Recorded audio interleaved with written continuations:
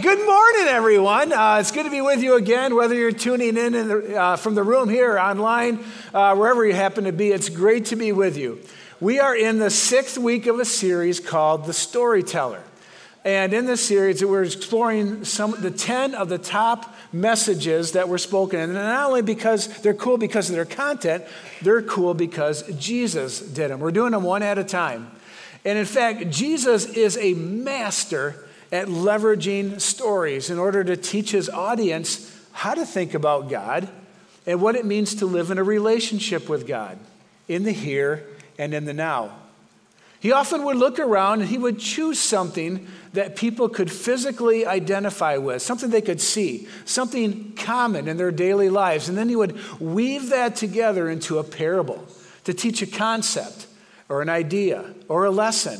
And he used things like fig trees and sheep and water and deserts and planting of seeds and other things that his audience would know really well. And one of the reasons it's so important to understand some of these stories is we need to know when he told it, where he was when he told the story, and to who he was telling it to. Because so much in the Bible is context driven.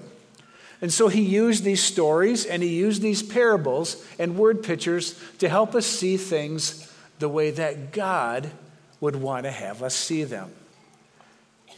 And then he wants us to put it all into practice in our own lives.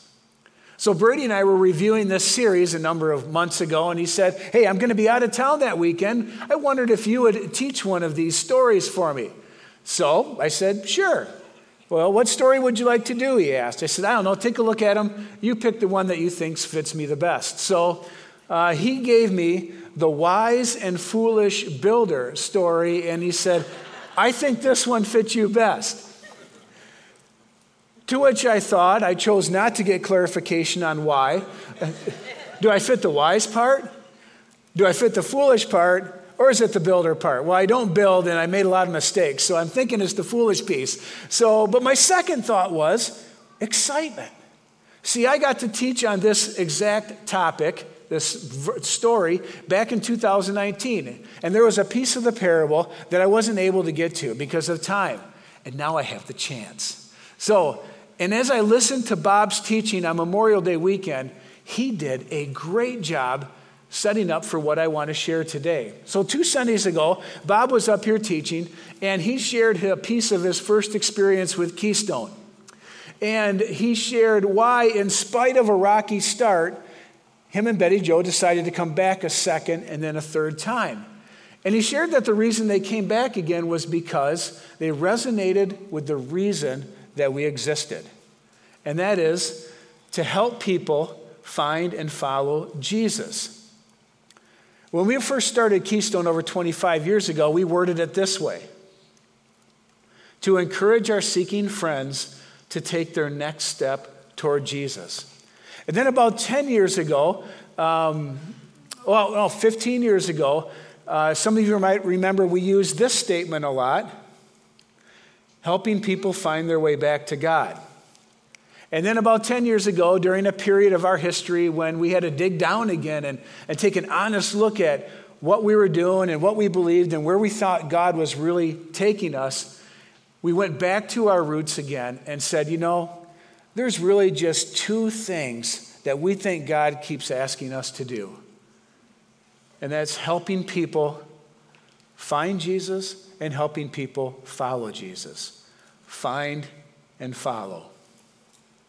And Keystone has always been known as being one of, if not the safest place around to explore faith and get to know who Jesus is. And that's something I'm really proud of.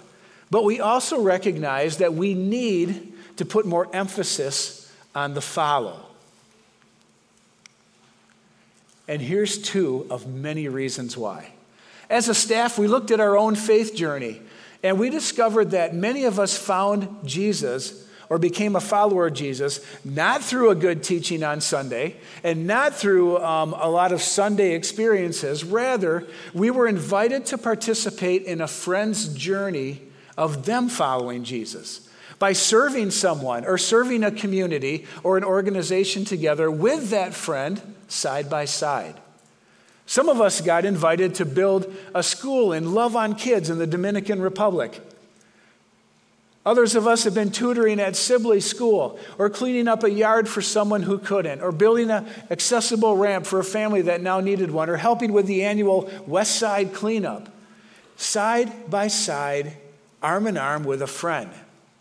And I've also seen a lot of this happen on our Keystone High Adventure activities, where over the course of a multi-mile backpacking trip in Colorado or Pictured Rocks or Alaska, people started talking through the messy parts of their life with the person that was hiking right next to them. Or having to take that big first step off a platform on top of a 250-foot waterfall down in Costa Rica, and then having to rappel down through that waterfall. And after doing that, lo and behold, a faith and trust conversation breaks out, comparing that first terrifying step off the platform into the waterfall, comparing that to the first step of faith. And in those challenging adventures, and in those serving opportunities, and in those messy conversations that occurred within them, a number of us found something genuinely authentic, attractive, and significant. Our stories were heard with acceptance. Our stories were heard with love and grace, without the typical judgment expected from Christians.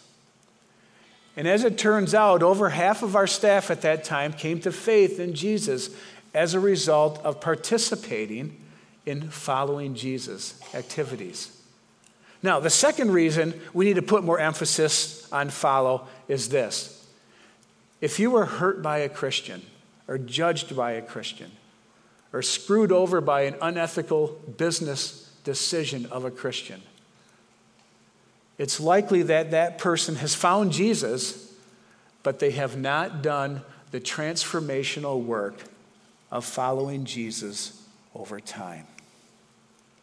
You just can't find Jesus and stop there. Your lack of depth, your lack of stamina, your lack of maturity will be exposed when the temptations of life come knocking. And I think this talk is timed perfectly because in our last survey we did in February, more than a few of you, quite a number of you, have found Jesus in this past year. Well done.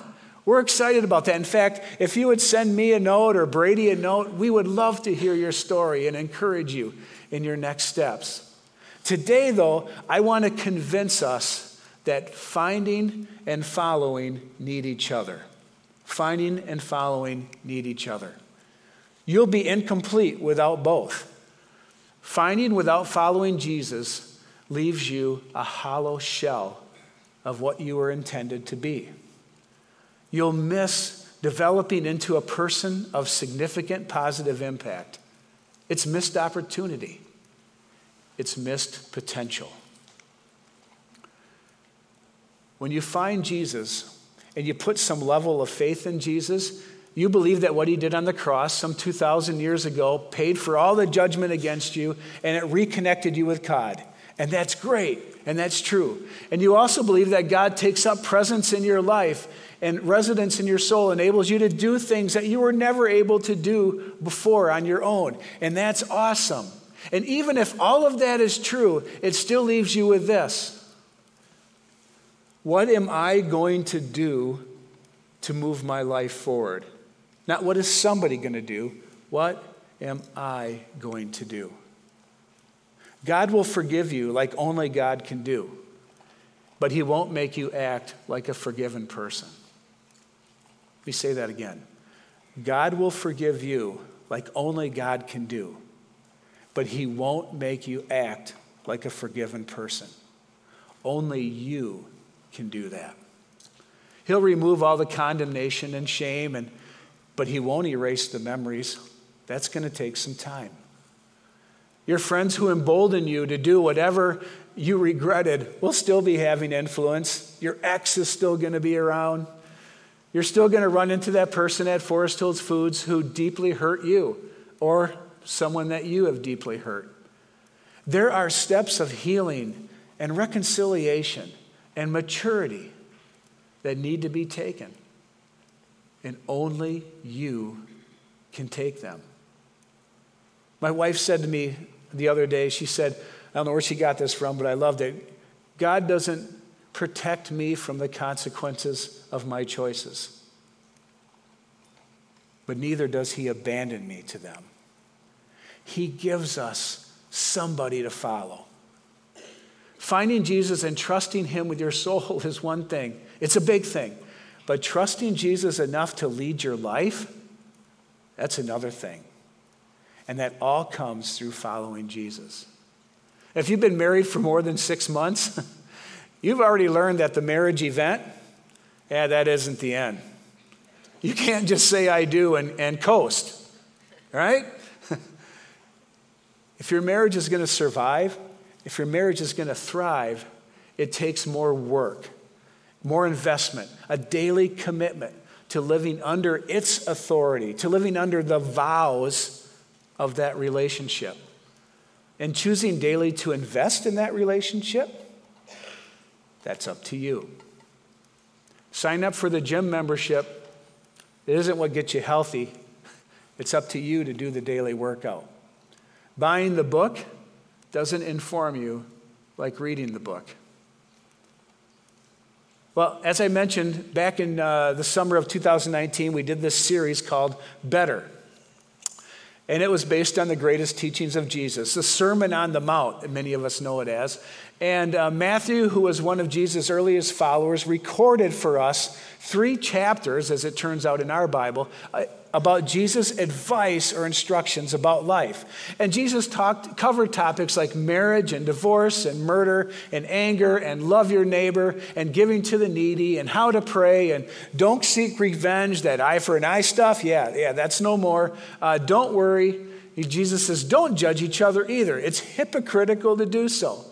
And then he says, God blesses those who live life humbly. We say the meek, those who are peacemakers, and those who show mercy to others. So he says a lot of things and much, much more. And then Jesus, knowing his audience and knowing our tendency to just nod our heads and go, yep, and move on, lands with this story. And it's a story that is telling his audience and us that if we do this one last thing, it will determine if our life on this side of the grave is going to be full and abundant. So he starts the story. He says, therefore, in light of everything I've taught you so far, therefore, in all those 3 chapters before, therefore, all these things that I'm going to be teaching, therefore, in light of all of that, everyone who hears these words of mine, knowledge, and puts them into practice is like a wise man who builds his house on the rock. So let's catch what Jesus is saying right here. He considers a wise person to be one that not only listens to his words, but what? Puts them into action, puts them into practice. Now, that makes sense to me. I get that. So then Jesus is equating this person to someone who builds. A wise person listens, learns, and then builds on that foundation of knowledge. Because when the storms of life come, here's what happens. He goes on to say, the rain came down, the streams rose, and the winds blew and beat against that house. Yet, it did not fall because it had its foundations on the rock. And he goes on, but everyone who hears the words of mine and does not put them into practice is like a foolish man who builds his house on the sand. He goes on, the rain came down, the streams rose, and the winds blew and beat against that house, and it fell with a great crash. And he's done. There's no more conversation. There's no confusion in the minds of his audience, those who are listening to him, what he's challenging them to do. He's asking them if they're going to lean into wisdom or be a surprised fool. So back in 2019, the big idea of the talk was this. Jesus never promised a storm-free life. He promised a storm-proof life. If that intrigues you at all, go back and listen to that message. Because that is, if we can figure that thing out, our life will be a lot better. He promises a life that'll stand up to the storms of life. And I spent the rest of the time teaching on that. So now in 2021, we get to focus on how to become more like the wise person and less like the foolish one. So let's talk about wisdom for a moment. We make so many decisions in life based on our feelings in the moment. Back in February, we went out for dinner with my brother Kurt and his wife Chris. Yes, there are 2 Chris Wassings in my family. They both start Chris with a K, and it is confusing sometimes. But we made reservations over here at Marco's, and instead of driving separately, they swung by to our place to pick us up. And my brother shows up with this new-to-him Range Rover. Now, I never drove one of these Range Rover things before, so as the tradition goes in our family, we toss the keys over to someone and then they drive. Normally, that works out just great. And after driving it, we discussed, how we liked the car, didn't like the car, and we made judgments about the car and then gave each other a hard time and all that stuff. So as we hopped into the car, I asked Kurt, I says, "Hey, Kurt, how does this car do in the snow?" And he said, "Oh, it's amazing." I said, "How amazing?" He said, "Well, the all-wheel drive does really well." So as I'm reversing out of the driveway, I look over to my left at the snow in my yard, and I put it in drive, and I drove into the yard. And I'm pushing the bumper's pushing the snow, and it was really going, pretty good. But as I continued my turn towards the road, I saw the snow deepen significantly where the snowplow throws it off the road and onto the yard. There's a proverb that I should have memorized when I was younger.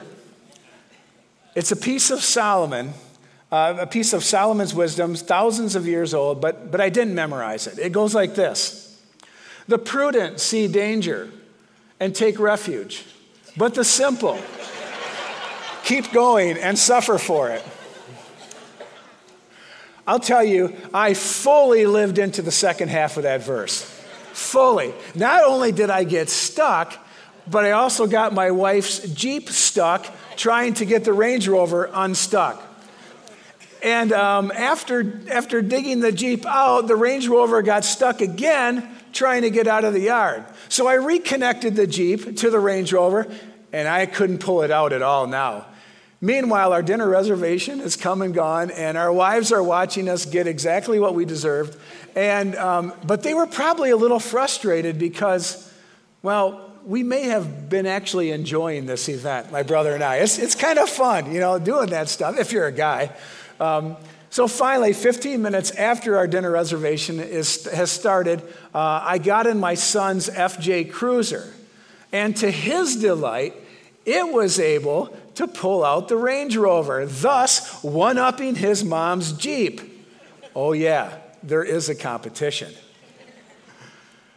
Sam is still sad I didn't get a picture of that event. So Marco's was kind enough to keep our reservation open. We had a fantastic dinner, and I thought that all of the suffering that this proverb referred to was behind us until spring, where this became visible. See, there's 4 tire holes there. Like so many unwise decisions, the marks, the scars remain long afterwards. The prudent see danger and take refuge, and the simple keep going and suffer for it. The Message version puts it this way, and I like how it does it. A prudent person sees trouble coming and ducks. A simpleton walks in blindly and is clobbered. Love it. Wise people observe and they act accordingly. I feel pretty good about that statement. In fact, I felt good enough about that statement that I decided to write the rest of the talk of that. Wise people observe, learn, and act accordingly. But then a few days ago, I was listening to a speaker on a podcast while I was mowing my lawn, and for some reason he talked about wisdom, and he made this statement about wisdom. Wisdom is knowledge rightly applied. Nailed it. That's gold. And I'm going to steal it. So I'm stealing it for today. Wisdom is knowledge rightly applied. So where does this wisdom come from? How do we get it? And what does wisdom have to do with following Jesus? Well, there are two ways that we traditionally get wisdom. One is observing our own life experiences and making adjustments. Like that time when you told your wife that she's beginning to sound exactly like her mother. You do that once, you kind of learn not to do that again. The other way is to observe the experiences of others, either watching them make a statement like that or just talking with mentors and parents and friends and reading books and attending seminars and other things where others are sharing their experiences. And this is where it often ends, observing ourselves and observing others. But Jesus invites us to layer something over top of all of that, to umbrella over those two something else. So as we look at the story that Jesus told, what's the difference between the wise builder and the foolish builder? Is it knowledge? No. The way Jesus tells the story, they both had the same information. The only difference between the wise builder and the foolish builder is the application of it. One didn't apply it and one did. One followed Jesus' life's instructions in that parable and one didn't. Both heard the teachings that Jesus spent 3 chapters on, but only one took that knowledge, rightly applied it, and that person was the one he called wise. Wisdom is the fruit, the gift, the present of following Jesus. It's an ongoing process of transformation, taking steps of faith as we trust and we intentionally put areas of our lives under the leadership of Jesus. And here's what's so awesome about doing that. The parts of Randy's world that I intentionally put under the leadership of Jesus, especially in the last 2 years, the areas that I entrust to him have already produced so much fruit in my life, in my love for others, in my posture toward conflict and tension, and it increased my emotional health. I've had to hand my desire to judge others, to judge you, back to God. I am not qualified. I continue to, as best I can, hand my pride and my selfishness over to his leadership. I don't always need to be right. I'm better able now to see the honest tension in differing viewpoints. I become better able to abandon the simplistic black and white answers and with civility and curiosity learn from others who are different than me. It's caused me to place a higher value on being curious than being right or proving my point. I'm learning how to live in the tension of the gray. I also had to turn over my right to feel offended and outraged to his leadership. And in doing so, discovered a better ability to moderate my initial reactions when I encounter something, to hear and learn from others, and to learn to ask questions of understanding instead of making my point known. And over the last 2 years, as our culture and our social media become more and more outraged and divisive and less tolerant, Brady and I started to challenge each other to be a calm voice of reason, to not get caught up in the outrage and the emotion. Rather, since we strive now to keep this posture of humility and openness and curiosity and listening with grace and love, and we learn that people, well, they stand where they stand because they sit where they sit. And we had to put all of our reactions and our defenses under his leadership. And that caused me to have to put more of my identity and more of my self-worth under his leadership too. Because I want all of you to like me. The way my personality is wired, what you think of me drives a lot of who I am and what I do. But you know what? I don't need you to like me anymore. I still desire it, but I don't need it like I did. Now, before you think anything, I am by no means perfect at all. Just ask my family, ask our staff, ask my wife, who I said something Friday night and had to apologize to Saturday. On second thought, don't ask her about that.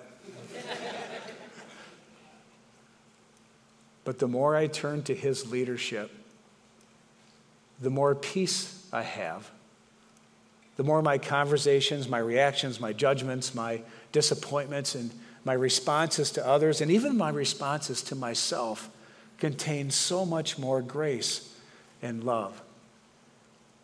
And I have a better life in those areas where I've turned to trust him more. And I still struggle where I trust him less, or I don't trust him at all. You're probably thinking, oh, hold on, he's on staff at a church, he's a pastor. Not trust at all? Yeah.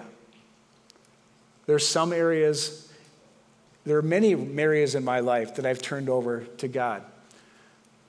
I mostly entrust to him, but there are a few that I haven't let go of yet. Or I've turned them over, and I keep taking them back.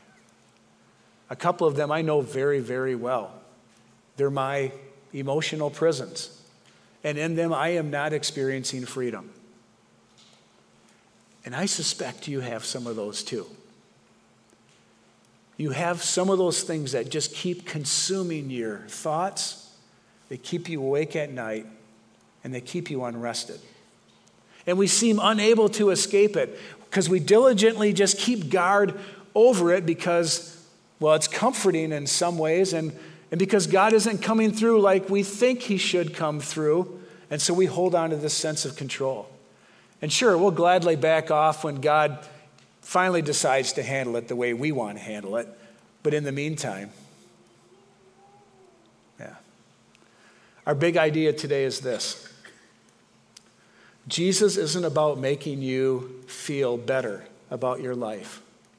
Jesus is about making you a better life. Being a wise builder. And the only way to experience that is to begin to follow him. And it looks like this. Observe him by opening your Bible and starting in the New Testament and actually reading what Jesus says. Observe him there. Internalize it. Put it inside and allow it to transform your thinking. So things happen from the inside out. Observe him, internalize it, and then practice it. Put it into action. That is the expectation God, and therefore Keystone, has for all of us who have decided to put our faith in Jesus. The world does not need more hollow Christians.